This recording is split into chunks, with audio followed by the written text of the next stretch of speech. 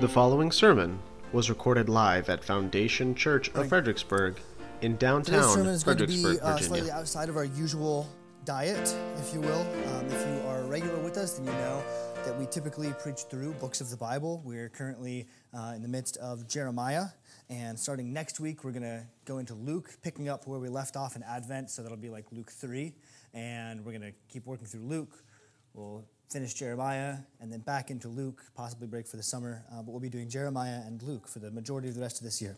However, there come times, again, if you're a regular, as you know, where as pastors, we feel that there is a particular shepherding topic that is worthy of a sermon, something that is useful for the life of the church, necessary or important, and so we step out of that normal routine of preaching to address a particular topic. And so today, some of you may know, is the Sanctity of Life Sunday. If you don't know where that came from, in 1984, Ronald Reagan made a presidential declaration naming this Sunday as Sanctity of Life Sunday. And essentially, what that means is those of us who do indeed believe in the sanctity of life are encouraged to take the day and appreciate and consider the importance of the sanctity of life, all life, and consider what we might do to engage in the fight for life that is necessary in our time.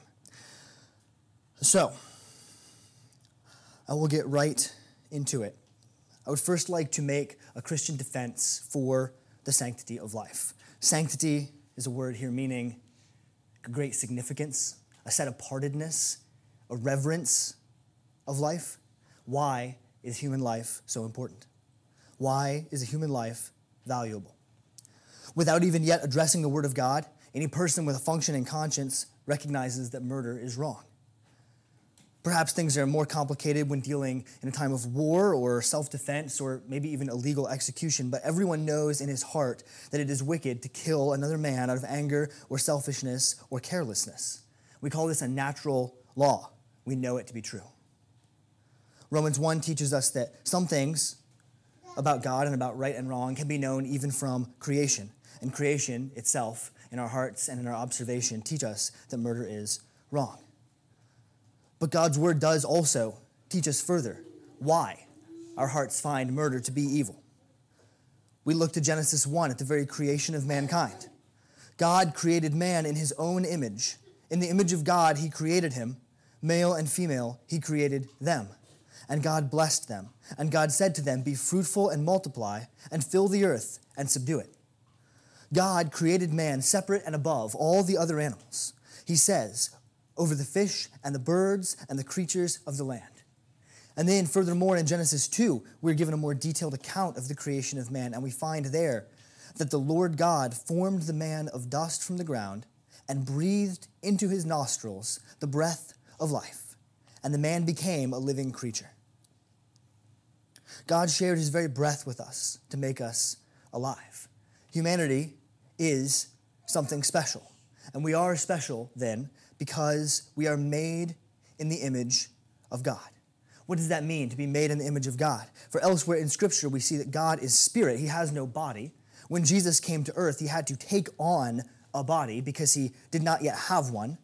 So obviously the image of God is not this. It's not this face or the shape of my body. But instead, I return to where God breathed his breath into the man. God has no body, no lungs, no mouth. So what are we to make of this? The word here for breath is commonly used to mean life force, as in he died and his breath left him. His life force left him. And the word translated living creature has a huge semantic range of meaning to include things like a living life, a living person, a living appetite, a living mind, a living spirit, a living soul. And so we could just as well read that God breathed into man's nostrils his life force, and the man became a living soul. We are not made physically in the image of God. It is not the shape or size or configuration of body parts, but rather we are made in the image of God because we have a soul and we are a person. Now, I'm playing with words a little to say that God is a person. Don't look into that too literally, but God in a way that people are, and then a way that chimpanzees and dogs and mushrooms are not. God and man are people. And God says it is evil to kill a person. So we have within us our natural law to teach us that murder, here meaning the unjust taking of a human life, is wrong, a sin. But we also have the witness of Scripture teaching us that we, although created beings, are made in the image of God from the very moment when God breathes his life force into us. Furthermore, after man and woman are created, they are instructed to be fruitful and multiply, to fill the earth as only man and woman can do. Murder is the opposite of that. Instead of producing life, murder destroys. And for what it's worth, this is the reason why racism, too, is a sin.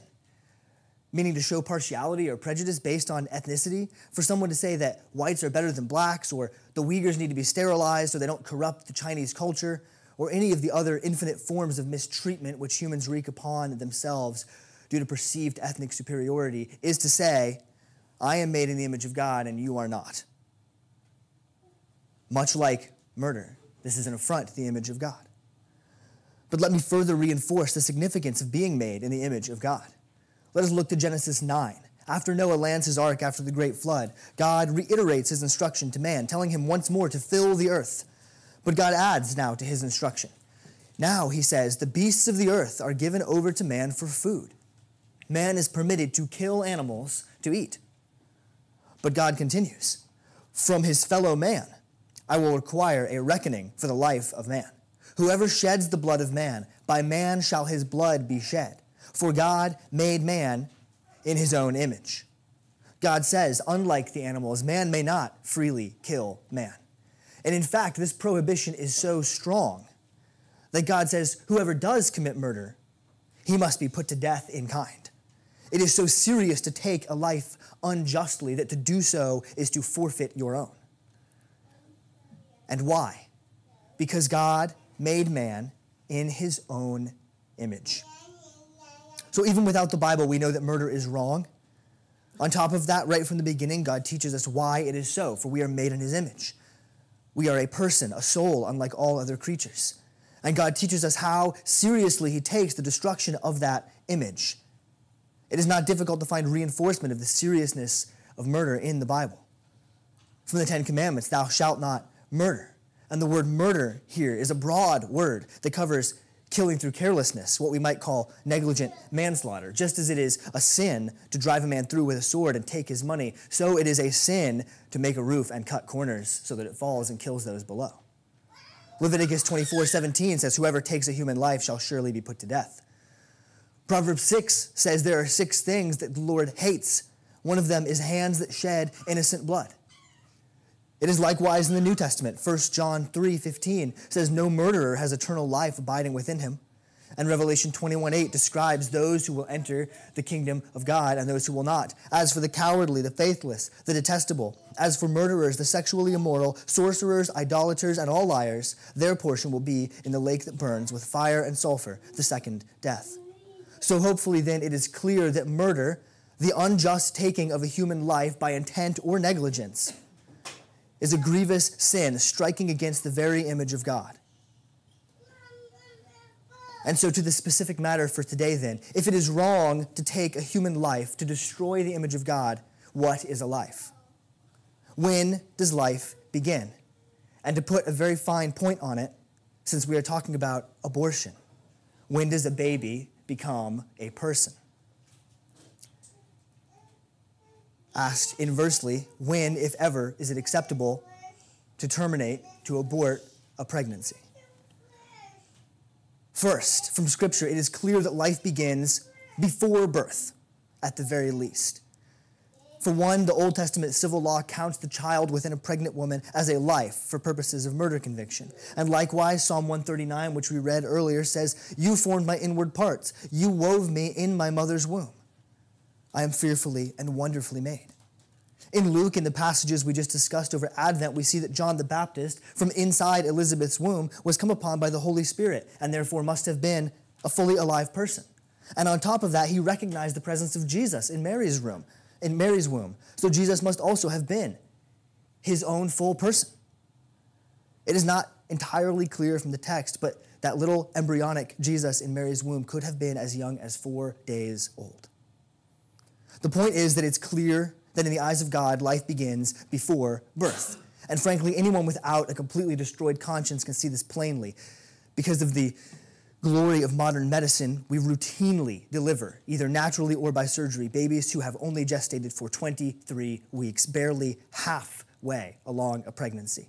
It would be absurd to say that my son, born March 10th, was somehow not yet alive March 9th just because he wasn't born yet. And 20 weeks before that, he still would have had a chance to survive. So how could he not be alive even then? He was the exact same type of creature from one day to the next, and the physical location of a person changes nothing about their value. So if life obviously begins before birth, how early does it actually begin? There is no reasonable place to draw the line other than conception. Conception is the point at which the male sperm joins the female egg. And at this point, all material to form a unique life is present. No new genetic information can be added or taken away. The you-ness of you was set in stone at that moment and no later. And a process to grow and develop you into a born child and ultimately into an adult began at that time and could not be interrupted except by tragedy or outside influence. So this is the bottom line then. There is only one Christian position on the value of life, and that is that it is immensely valuable because it is in the image of God. And there is only one Christian position on when life begins, and therefore there is only one Christian position on abortion. The unjust taking of a human life is always tragic and often evil. Babies, even the unborn, are people. They are our neighbors. And therefore, abortion is the unjust taking of a human life. At best, abortion is negligent manslaughter. It is often murder. And at worst, it is child sacrifice. So let me please now, if you will bear with me for a few minutes, address a few arguments for abortion, since there are many. I will not go into hardly any detail because this is not the place, but please let us investigate these further together if you would like. You can join us on Wednesday, as Bobby mentioned, or discuss it with me at any time. One argument is that abortion is sometimes best for the health of the mother.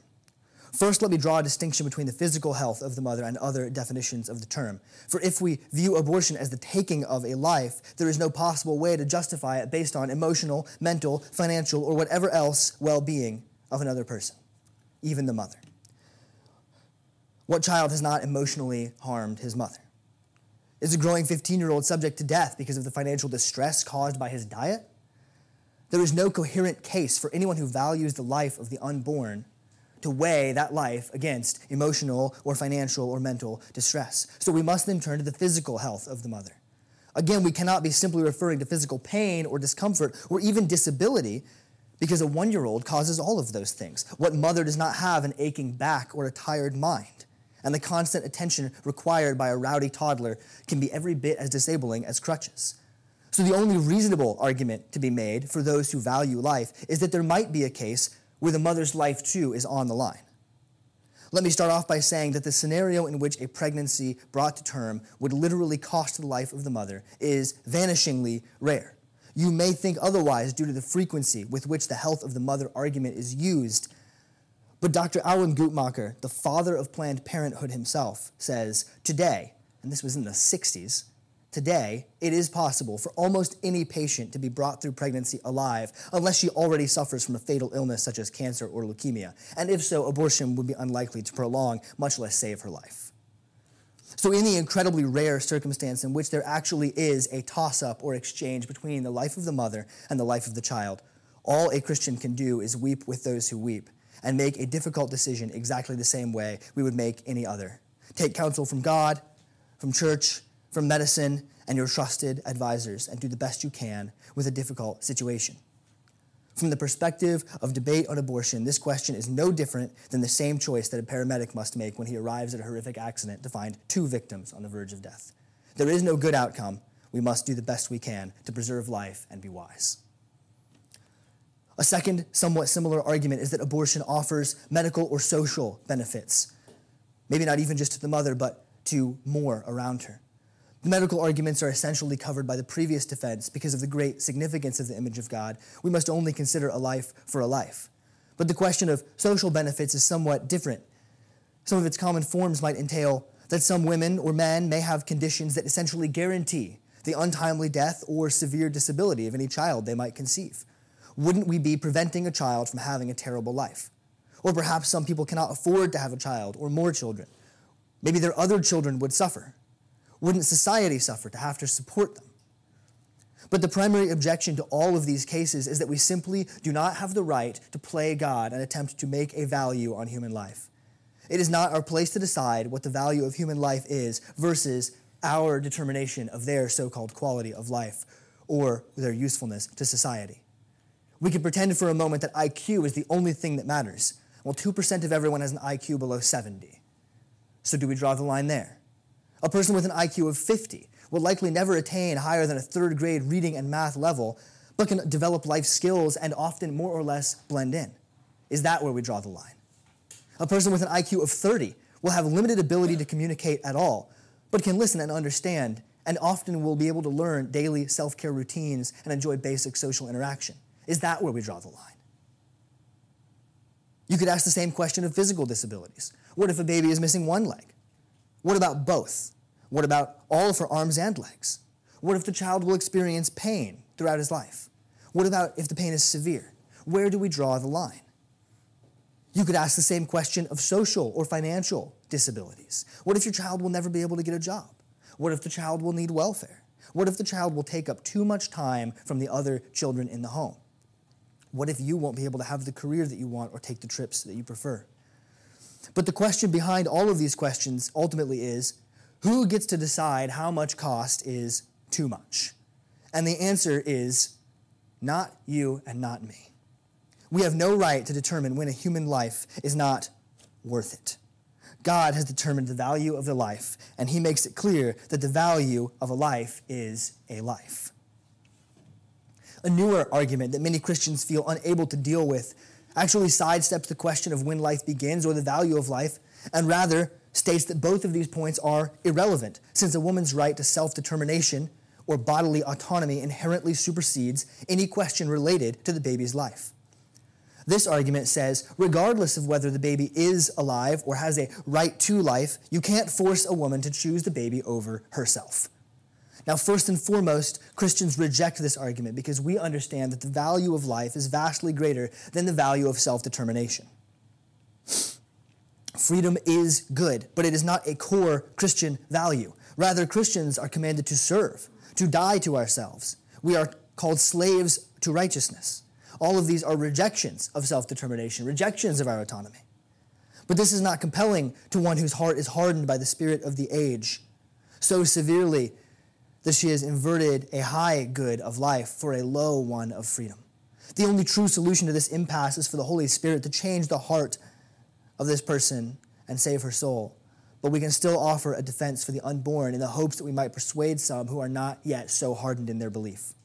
The easiest path forward is to consider the self-determination of the baby. Why does the mother's right to choose destroy the baby's right to choose to be alive? The objection will surely come back. It's just a clump of cells. It can't think or make a determination. To which we return again to the question of who gets to decide. What is the criteria for determining when a person has the capacity required for self-determination or autonomy? Toddlers are weak and helpless and dependent on their mother, just like fetuses are, and they lack the higher mental faculties required to choose their own life or death. Is it acceptable to kill a 2-year-old because of the mother's autonomy? Few would agree to these terms, so the burden is now on them to define exactly when and why it becomes acceptable to take another life by the determination of another. What is it about a nearly born baby versus a half-gestated baby versus a 2-week-old fetus versus a 2-day-old embryo that makes them a fundamentally different type of being from one another? We may not convince many, as many have consciences that are seared by repeated sin and the deception of our world. Many will never value life enough to care, but we yet must defend our unborn neighbors. The final objection that I will briefly address today is the most difficult, not because of the philosophical challenge, but because it is an incredibly emotionally charged topic and is often used as a gotcha attack against life. What about the baby conceived by rape or incest? How could you possibly subject a woman or even a girl to carry the baby of a man who violated her? As Christians, we ought to have the best and strongest response to this subjection. But we are too often caught flat-footed and end up either capitulating or ignoring this issue altogether. First of all, the Christian ethic has the best answer to the trauma of these women. God will take judgment for every sin. The evildoer will receive his reward. And God offers to any who believe that he will make you new, in part in this life and fully in the next. Complete justice and complete healing are only available in Christ. So we do not need to fear that we are uncompassionate when dealing with this situation. We will certainly be painted as such, but we need not believe it. Secondly, the absolute number of cases of pregnancy by sexual violence is vanishingly small, and so small that it would be wrong to use it as a test case for legislation or morality. But sadly, too often those who claim to defend life are very quick to grant this exception so as to gain appeal or to get them off our backs. Third, as I said before, strictly from a logical point of view, there is nothing whatsoever about the circumstances of conception to change the value of the life created. No matter how difficult or painful or traumatic, the value of a life is unchanged. The intensity of a mother's distress does not override the value of the life within her. But also in reality, we know that taking a life, aborting a child, in fact, imparts more trauma. An abortion as a response merely piles evil upon evil. It is obvious that abortion harms the baby, but it harms the mother as well. What good does it do to take a great injustice and multiply it? And I find it, frankly, sickening that in none of the 50 states can a man convicted of simple rape be sentenced to death, but the innocent baby can in every case. As a people, we have managed to grant mercy to the perpetrator whilst killing an innocent bystander as if to make compensation for his sin, a mockery of justice. As I have said, this is not an exhaustive list of arguments for abortion, nor is it an exhaustive defense against them, but I simply hope to show you that all of these common objections are well considered by the teaching of Scripture and the historical teaching of the Church. And I hope that they reinforce the fact that in the question of abortion, the highest principle is the value of the image of God.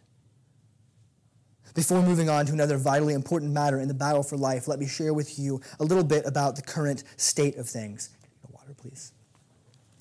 First, it is worth pointing out that throughout all the history of God's people, from Noah to the nation of Israel, to the early church, to the reformers, through today, all serious believers have been opposed to abortion on the grounds that I have already laid out.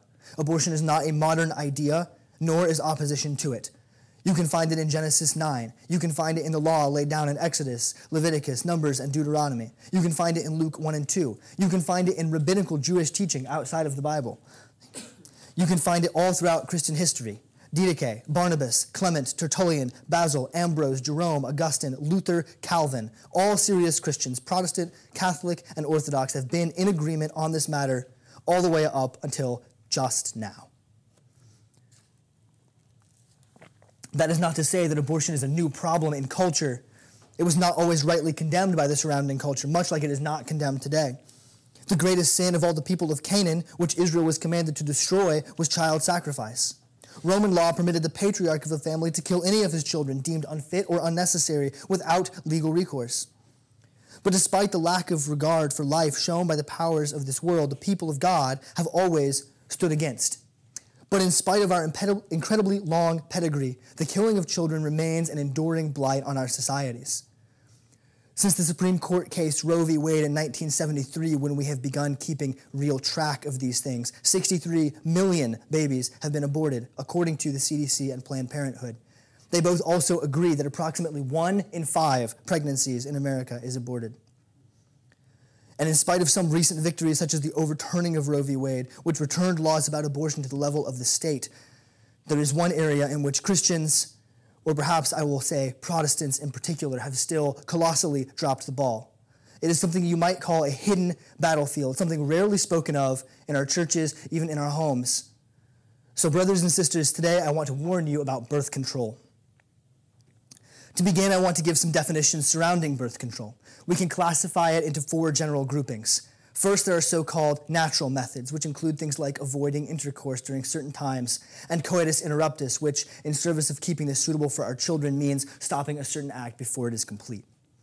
The second form of birth control is what I will call an obstruction or a barrier, a physical blockage between the man and woman. Between these two categories, the sperm never reaches the egg. The third classification is hormonal birth control. This includes most popular methods today, such as the pill and implanted devices. Essentially, these methods, through various means, manipulate the woman's biological process to inhibit pregnancy. And then lastly, there are openly abortive methods such as Plan B and surgical abortion. These methods recognize the existence of an embryo or fetus and take various lengths to destroy it anyway. If you are agnostic about the barbarity of abortion, even in our modern age, I recommend you read about surgical abortions. But of these, the category I most wish to discuss is hormonal birth control.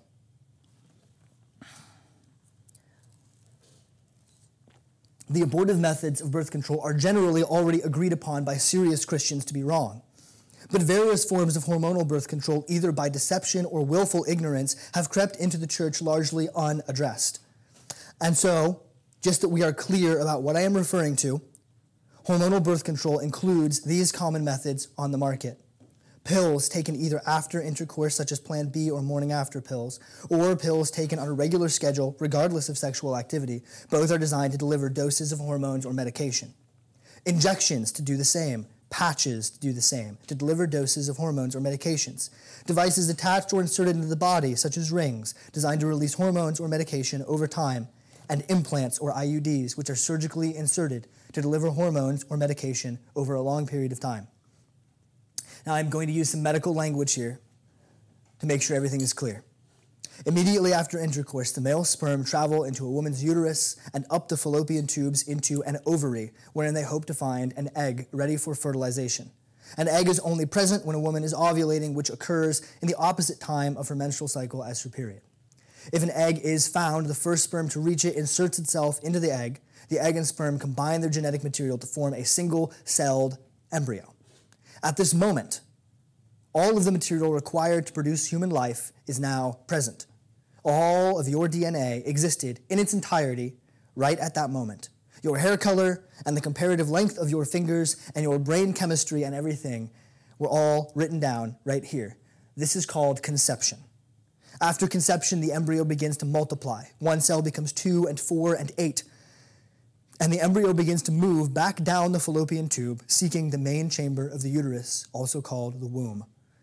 After 4 to 7 days, the embryo reaches the womb, where it seeks to implant itself on the uterine lining in order to receive nutrients and shelter from its mother.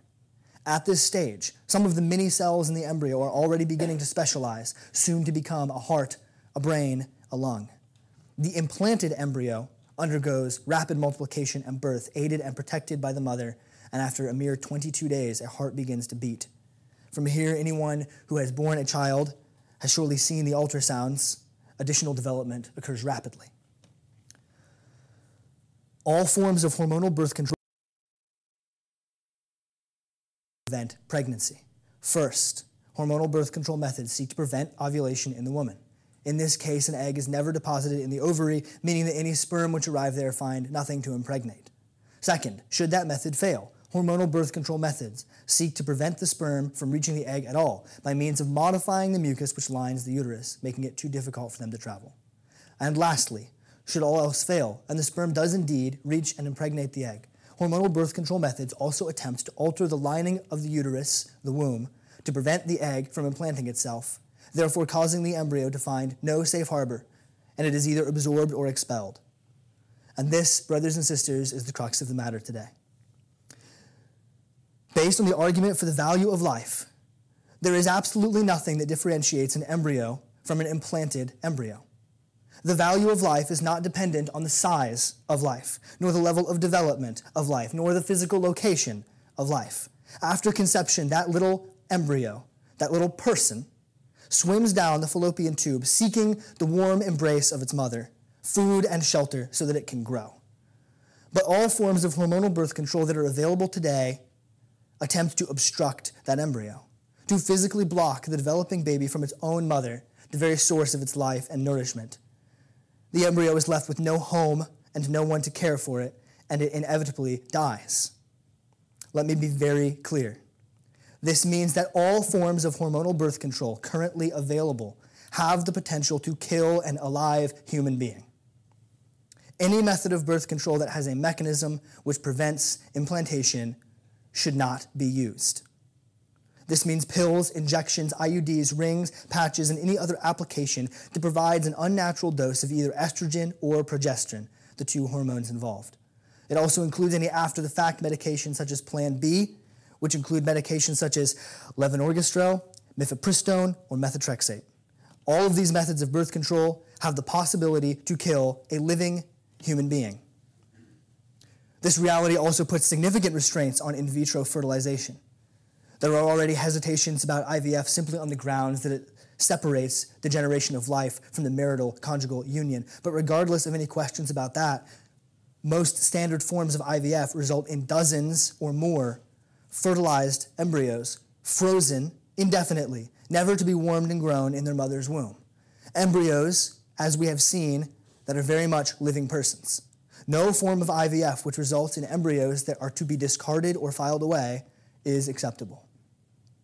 And I know that this is an impolite topic of conversation. I may have offended or even hurt some of you, and so I again want to pause and give due attention to some common objections to the argument that I have just made. First, some might say that there is a difference between conception and implantation, and in fact that life does not begin until implantation. Of all the possible conspiracies in the world, this is, I believe, the most abhorrent. The line between conception and implantation was invented in 1965. In that year, the American College of Obstetrics and Gynecology issued a bulletin in which the medical definition of pregnancy was changed from fertilization to implantation. We were aware of the difference prior to this. There was perhaps even debate on when life begins prior to this. There were those who disagreed, but no serious major medical organization recognized a fundamental difference between conception and implantation prior to this declaration in 1965. Something else happened in 1965. The Supreme Court case Griswold versus Connecticut legalized contraception nationwide and established a previously non-existent right to privacy. And so, as it turns out, the very moment contraception became legal and therefore profitable, major medical organizations decided that contraception also certainly did not cause abortions. And therefore, everyone was free to take it guilt-free. I don't mean to be conspiratorial, but this is literally a conspiracy between the medical establishment and the government to give moral permission to people to use birth control because they insist that it does not cause abortions. These recently legalized birth control methods are causing abortions. It takes 5 days on average for an embryo to implant. What about that embryo as it makes its way down to the womb is not a life, but suddenly is the moment it's implanted? It gets bigger? What does that have to do with anything? Some might argue, well, an unimplanted embryo couldn't possibly survive. Yes, but neither can a 10-week-old implanted embryo that fails to develop a heart. When that happens, we call it a miscarriage, and it is a tragic loss of life. The destruction of a 1-week-old unimplanted embryo is no less tragic. Others may argue that hormonal birth control only have a small chance of causing an abortion, for they attempt other methods of prevention first. Prevention of implantation, after all, is only the last resort. But even the most effective forms of hormonal birth control still statistically result in one unimplanted embryo every few years. No matter how effective the prevention of ovulation or the prevention of the sperm reaching the egg are, even the most effective methods of hormonal birth control result in, on average, one embryo created and failed to implant every few years. Why would anyone risk an action that was expected to kill only one of their children every few years? The unborn are no different than the born. The risk is not acceptable. Now, there are cases when the same chemicals used as birth control may be useful for other medical purposes. What about women who, for example, are prescribed an IUD to treat painful endometriosis? By all means, let us have compassion on those who are suffering, but let us not use that compassion as a cover for death. To say it plainly, if a woman has a condition that motivates her to take hormonal birth control or the same medications contained within, she is obligated to investigate all other options, and if she decides to continue to take them, to then take the necessary precautions to avoid the destruction of life. That means timing intercourse. That means using barriers. That may mean abstinence, because life is on the line. I shared earlier that 1 in 5 pregnancies are aborted, 63 million lives lost since 1973. But those numbers use the deceptive definition of abortion that only includes implanted embryos. It is unimaginable how much higher the true toll is in human life due to chemical abortion. Based on the calculations of some pharmacy experts, combined with information from birth control providers, the true number of lives lost is likely 10 times as high.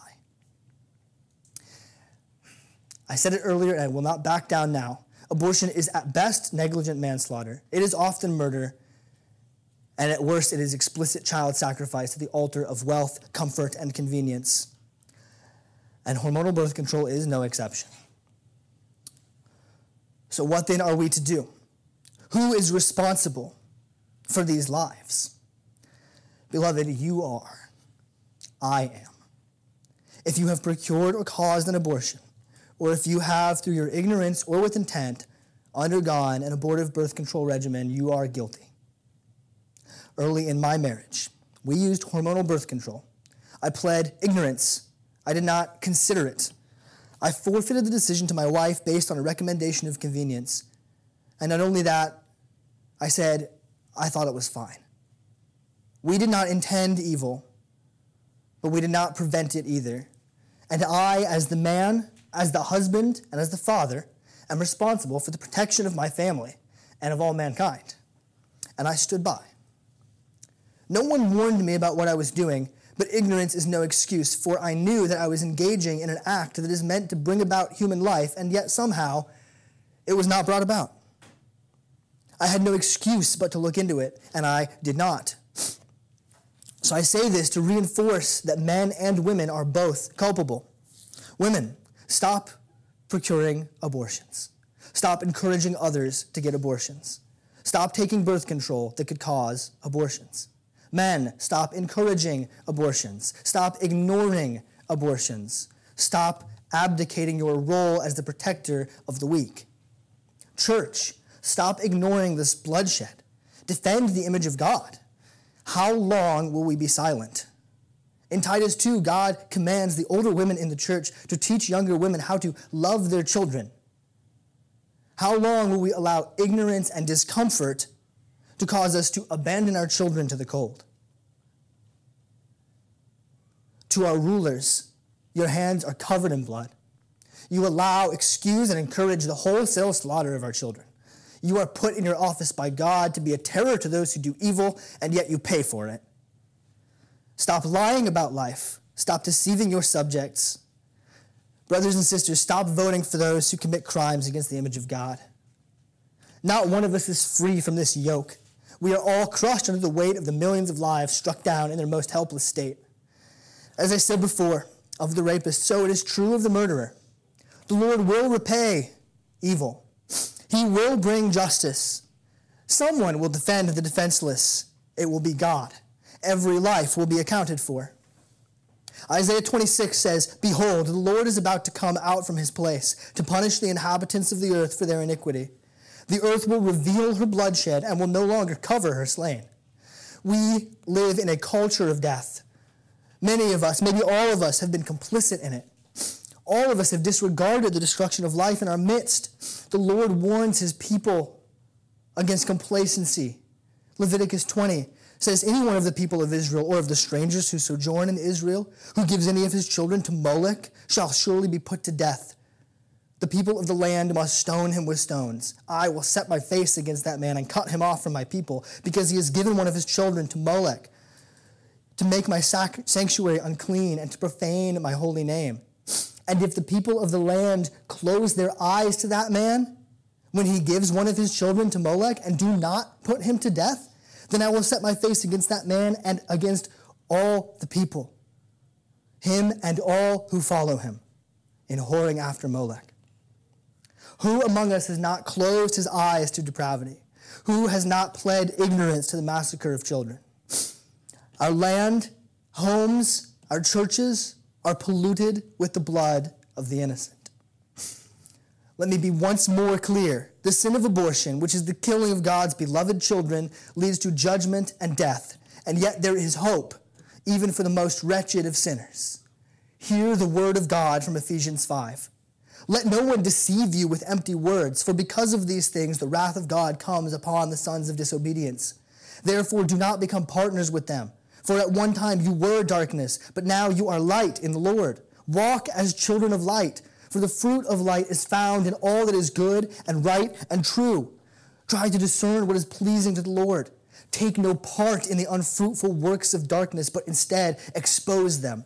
For it is shameful even to speak of the things that they do in secret. But when anything is exposed by the light, it becomes visible. For anything that becomes visible is light. Therefore it says, awake, O sleeper, arise from the dead, and Christ will shine upon you. Awake, O sleeper. No longer be ignorant, no longer be hardened, no longer be complicit in the blood guilt of this land.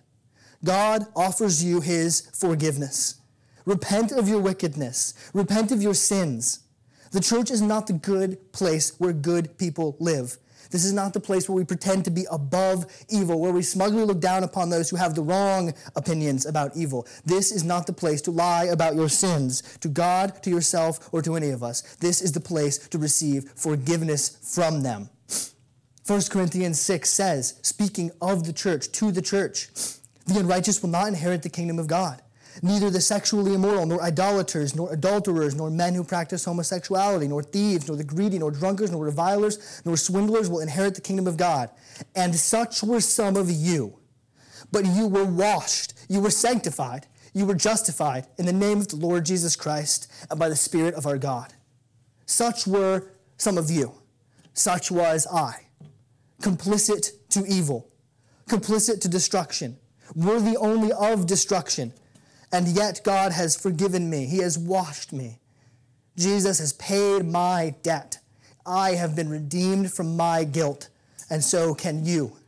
Beg the Lord's forgiveness, and he promises to grant it, for Jesus has shed his blood on your behalf. For the life of man must life be taken. Jesus has shed his blood on your behalf. And then we who are forgiven, what else must we do? First, we must tell the truth. Do not hide the reality of death from those who walk in it. Do not settle as I did for ignorance or superiority. I never sought an abortion. I have the correct beliefs about abortion. But I'm no better than the most wretched of sinners. I have no case to make for my own worth but that of Christ. Call our land, soaked with blood as it is, to repentance, and start with yourself. Tell the truth to yourself. Confess your sins to God. Confess your sins to one another. Flee wickedness. Proclaim the sin of the murder of the unborn and proclaim the forgiveness of sin for those who repent. Do not shy away from the defense of our littlest neighbors. They, among all others, most need our advocacy. You who are older women, and this now includes all of you who have heard this, for you now know, teach the younger ones to love their children. Tell your friends, your daughters, your sisters, your nieces, tell them the truth about abortion, all forms. That means having uncomfortable conversations. Life is on the line. Defend the helpless. To all of us, we must reject bloodshed and reclaim its opposite, fruitfulness. From the beginning, God commanded man to be fruitful, bear children, desire children, love children as God does. Frankly, have more. Be open to having more. Be open to having more children than you think you would be. God loves children and he hates those who bring them harm. How many of God's beautiful children have been snuffed out in the womb for reasons of prudence and planning? The very place where they were meant to be most safe has become their grave. How many of those lives were lost within the church for reasons of stewardship, the so-called godly word for prudence and planning? The church, and let me say foundation, ought to be a place where God's glory in our fruitfulness is on full display. Our children bear the image of God, born or not. and so may we have many. And lastly, in the same vein, adopt children. Prepare yourselves to take those whom no one else wants, the undesirable, the expensive, the costly. Consider adopting frozen embryos left as the result of careless in vitro fertilization. I aspire to be a church where we are ready and willing to adopt any number of children. We will love them all, for they are all made in the image of God. Please pray with me.